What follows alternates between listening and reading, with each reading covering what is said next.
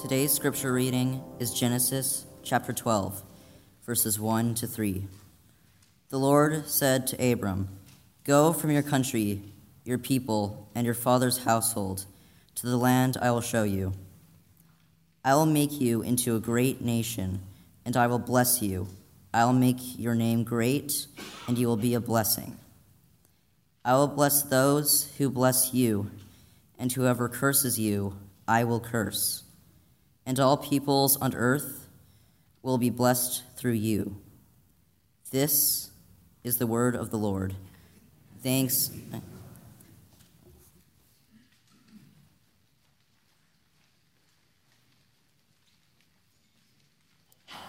Let's pray for Felipe as he comes to bring God's word. Lord, we thank you for Felipe. Thank you for the message you've given to him to share to us today. We pray that he'd have a deep sense of your presence and peace with him, God, and pray that each of us would be open to how you would be speaking to us through this word. In Jesus' name, amen. Thank you. Well, thank you, Peter, for reading the scriptures this morning, and thank you, Tristan, for the beautiful piece that you played for us this morning. One of my favorite movies is Of Gods and Men, which talks about a group of priests who decides to live in Algeria, and which, by the way, this movie would be great to be watched as we go through the sermon, because those priests live an ordinary life among those people in that place. And I'm not going to spoil the movie because I want you to watch it, but there is a crucial moment in that movie that piece is played. And that touched my heart. So that was beautiful. And I really encourage you to watch that movie as we go through this sermon series talking about ordinary lives. But once I was talking with a person about juices and asking each other, what's your favorite juice? Pineapple, guava, mango, etc., etc. And I told her that cashew juice was one of my favorite juices. And this person says, "Oh, you perhaps meant milk, cashew milk." I said, no, not milk, juice. Cashew is a fruit, right? And she looked at me puzzled. Well, I had to pull out my phone and Google and show her the picture on my phone and show her that cashew is more than a nut. If you don't know, that is the fruit. And as you can see, it's a tree and it's a fruit. And that curl thing at the bottom, like the tail thing inside that thing, is where the nut is. To be honest, I did not blame her for not knowing that cashew was a fruit. Because we live in a world that is so disconnected from the original sources that we many times we don't get the full picture of things. And we think that what we see is the full picture because we have only saw that in front of us. So sometimes we think that cashew is only a nut because our entire lives we only saw nuts in the grocery stores. And we never saw the fruit. So we think that cashew is just a nut. So I'd like to use this illustration throughout the sermon of the cashew nut and cashew as a fruit, the whole thing, to talk about missions. Sometimes we perceive missions in only one aspect, which is true, is valid, and it is nutritious, like the cashew nut, right? It's true, it's valid, it is nutritious, it's good for our bodies, and we can even get milk out of that. But we can assume that cashew nut is everything. So with that in mind, I would like to start this morning saying that missions did not start with the Great Commission. If you're not familiar what is the Great Commission, the terminology of Great Commission is the verses found in Matthew chapter 28, verses 18 to 20. And it's when after Jesus' death and resurrection, when Jesus commissions, that's why we say Great Commission, he commissions his disciples to go and preach the gospel all over the earth. And I'm highlighting some words here that will make sense as we go talking about this for the next few minutes. Then Jesus came to them and said, "All authority in heaven and on earth has been given to me. Therefore, go and make disciples of all nations, baptizing them in the name of the Father, and of the Son, and of the Holy Spirit, and teach them to obey everything I have commanded you. And surely I am with you always to the very end of the age. The Great Commission is true, is valid, and it is nutritious to our spiritual lives and even for missions. But it's not everything. And let me explain how these verses have impacted my understanding of missions. And by the way, this experience that I'm going to share, it is also true for many other people, especially those who were born in the global south. They somehow share the same experience. As you know, I grew up Baptist. I've been always a Baptist. I've never left our denomination, and I love our denomination. In my country, in Brazil, the Baptists have made enormous contributions to the development of our society. For instance, together with other Protestant denominations, we fought for cemeteries and for legal marriage to be outside the Catholic Church. More or less 100 years ago, you could not bury your dead unless you go through the Catholic Church, because they were the ones who would issue you the documentation for the disease. Or you could not get married unless it's through the Catholic Church, because they would be the one who would issue the marriage certificate. So the Baptists, together with other denominations, we fought that cemeteries and marriage would be secular, outside of the church. And there's one more thing that Baptists did in Brazil that I'm kind of proud of it. The Baptists were the ones who created the Brazilian Sign Language. If you don't know, I didn't know this, but the sign language, the language that mute and deaf people use, they are not universal. The signs that they use here in English is different than the one in Portuguese, which is the one different in Spanish, etc., etc. So the Baptists were the one who created the Brazilian Sign Language. Isn't that amazing? What Baptists have accomplished, not only in Brazil, but in many places. But there is point that this is just the nut of this. There is the cashew fruit of the whole story here. And there's something that would bother me about our mission mentality. All over the country, I'm still talking about Brazil, and other countries too, we would receive materials from the Baptist missionary agents, the promotional material that you would receive with the booklets and pamphlets and the posters with the pictures of the missionaries and their names and budget and the ministries that they were working on. And at the end of the material, there would always have a section saying, number of towns that do not have a Baptist presence, followed by a verse, usually the Great Commission, or Joshua 1:9, or Acts 1:8, and you can check later those verses and see how the language there is similar. And that would bother me because they would use this language together in that session of conquering, of almost a warfare, as if there were not other denominations already working in some of those towns, or as if God himself was not already at work in those places. So this idea of going and conquering territory and earning soul for Jesus as warriors of the kingdom of God, that would bother me. So I started digging to know where this idea of being sent and brave and conquering comes from. And I found that it comes from the word mission. This word that we use today, mission, to do missions, which was first used by the Jesuits in the 1500s.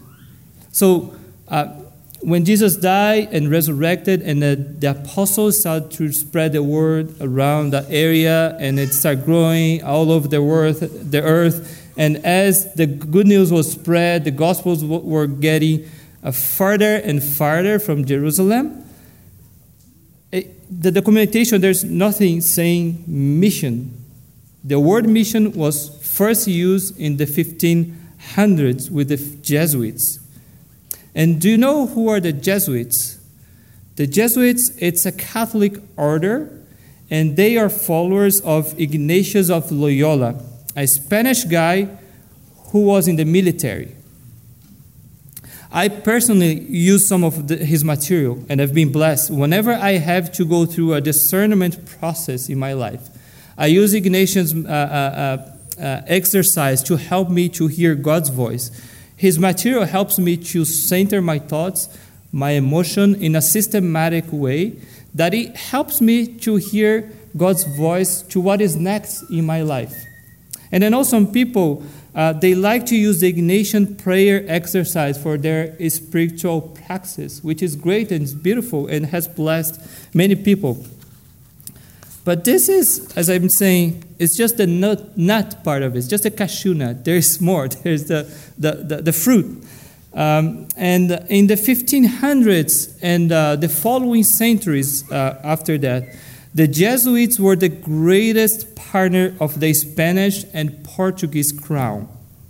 So as those countries went conquering land in the American continent, Africa, and Asia, especially India, they would go together, the Spanish, the Portuguese, and the Jesuits as the Catholic part of it. And they were the first one, as I said, to use the word missions. And it was tied with this militaristic approach to missions, of conquering territories and earning souls for Jesus. So what else was happening in the 1500s in Europe? The Reformation. So Catholics and Protestants, we have different theologies, right? We have even some different biblical interpretations. However, their language and approach to missions at that time was similar. The Portuguese, while the Portuguese and Spanish they were with the Catholics, the British, and you can even bundle the Dutch and a few other countries with the Protestants. And they had similar strategy for colonization, which was basically conquering territory and imposing their religion. To the point that today, we can still see this language and understanding of missions in many churches. So with this background that I just gave you in mind, you can see how the Great Commission can be twisted. Those words that's being highlighted can be twisted to fit this mentality of conquering territories, of going and earning and imposing your religion upon other people. For that reason, I would like to bring an understanding about missions that do not start with the Great Commission. The Great Commission, as I said, is good, it's valid, it is nutritious for our spiritual lives. But I want us to have a holistic approach to missions, an integral approach to this topic. We just came back from Costa Rica with our youth, and some people in our congregation asked me why we went to Costa Rica, given that we went to Mexico just a few years ago, and it was an excellent trip. Some of our youth, they were baptized after the trip to Mexico, and we blessed a family in Ensenada, the Hernandez Granados, if you may remember, with a new house, and it's helping them to thrive in their community as a family.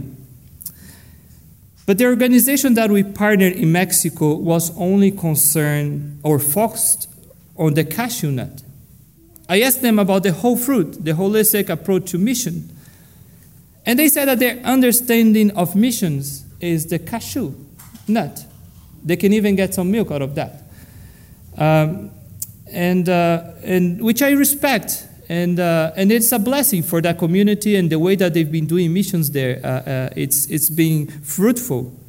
But we at First Baptist, the pastoral team, and even Bob Swan, when he was in charge of mission and justice, we believe that we have a more holistic approach to missions. And we want to consider the whole thing, the whole cashew fruit. So that's why we moved from Mexico to Costa Rica. And in Costa Rica, Pastor Roberto and the church in Desamparados are aware that the cashew is a fruit. And they want to do mission with us with this holistic approach. Moreover, in the last decade, some theologians, especially from the global south, or countries that have been colonized by this mentality of mission with militaristic approach. So these theologians from those countries, they have been raising a point that we should be looking to the beginning of the Bible in order to understand God's mission. And that's why this series that we're starting today, and we are looking at Mary's events. But we are having in the back of our mind here a framework. And the framework that we want to have is Abraham's calling. In the text that we read this morning, Abraham is called and invited to be part of the redemptive work of God. It's starting all the way back in Genesis, the first book of the Bible.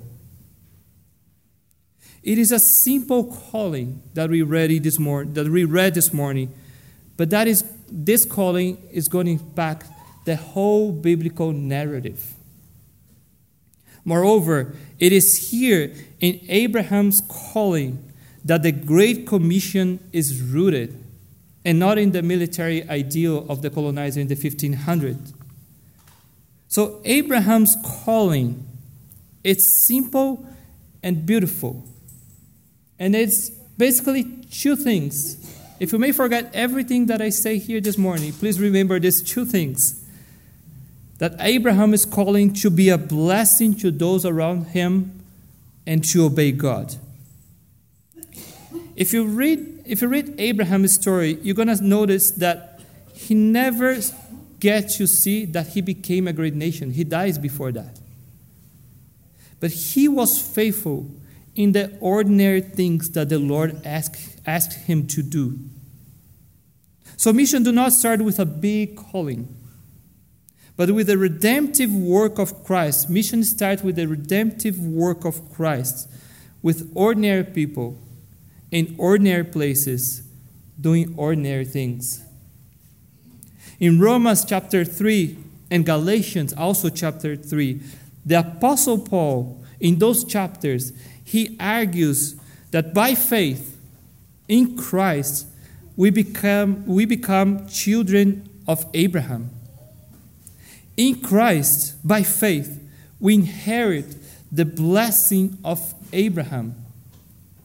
Therefore, also in Christ, Abraham's calling becomes our calling. So now, because Christ has died for us and redeemed us from sin and death, we're now part of Abraham's family. Thus, we are also called to be a blessing to those around us and to obey God. So in this series, I hope you're going to be able to see God's invitation for us to bring shalom, which in other words is to bless those around us and obey Him. And our next sermons will be touching basically 4 areas in our lives, which is family, workplace, community or neighborhood, and our own church. I hope that we'll be invited and called to be a blessing to your family, to your children, your partner, your relatives. Called to be a blessing in your workplace as you commute from home to your office, or as you go drive your truck, or you go if you work in a school, whatever is your workplace. As you have to deal with unethical bosses, with difficult clients, or to co-workers. And in those situations, how are you invited or called to be God's presence in that ordinary thing that you do every day? How are we invited to see God's work in our neighborhood as we go to community centers, libraries, groceries, coffee shops, doctor's appointments, as we interact with our neighbors? And how God is inviting us to be a blessing and to obey Him in our own First Baptist Church. And all these things and much more, we hope to see through the eyes of Mary, the mother of Jesus. So I want you to get excited as we prepare to see Mary as a missionary model who does ordinary things. Someone who blessed those around her and obeyed God. Someone who obeyed God by offering her womb, her virginity, and being a mother of a child. As Mary went to visit her cousin Elizabeth and bless her and lived there for a few months in deep fellowship with her. As Mary sings her beautiful song that says, I am no one, I am nobody, I have nothing special.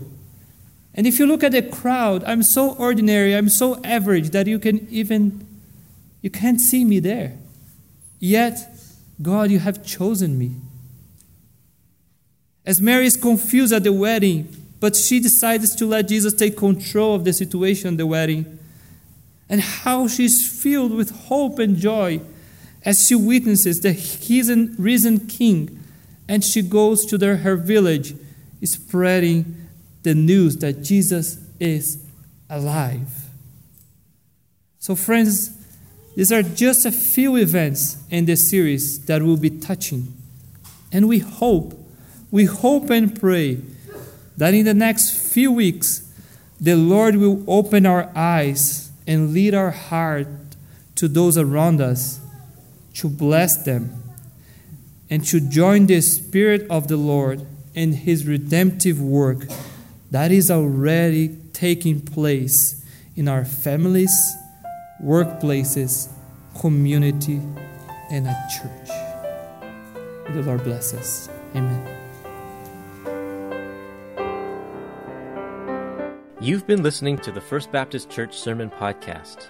For more sermons and information about our church's services and programs, please visit firstbc.org.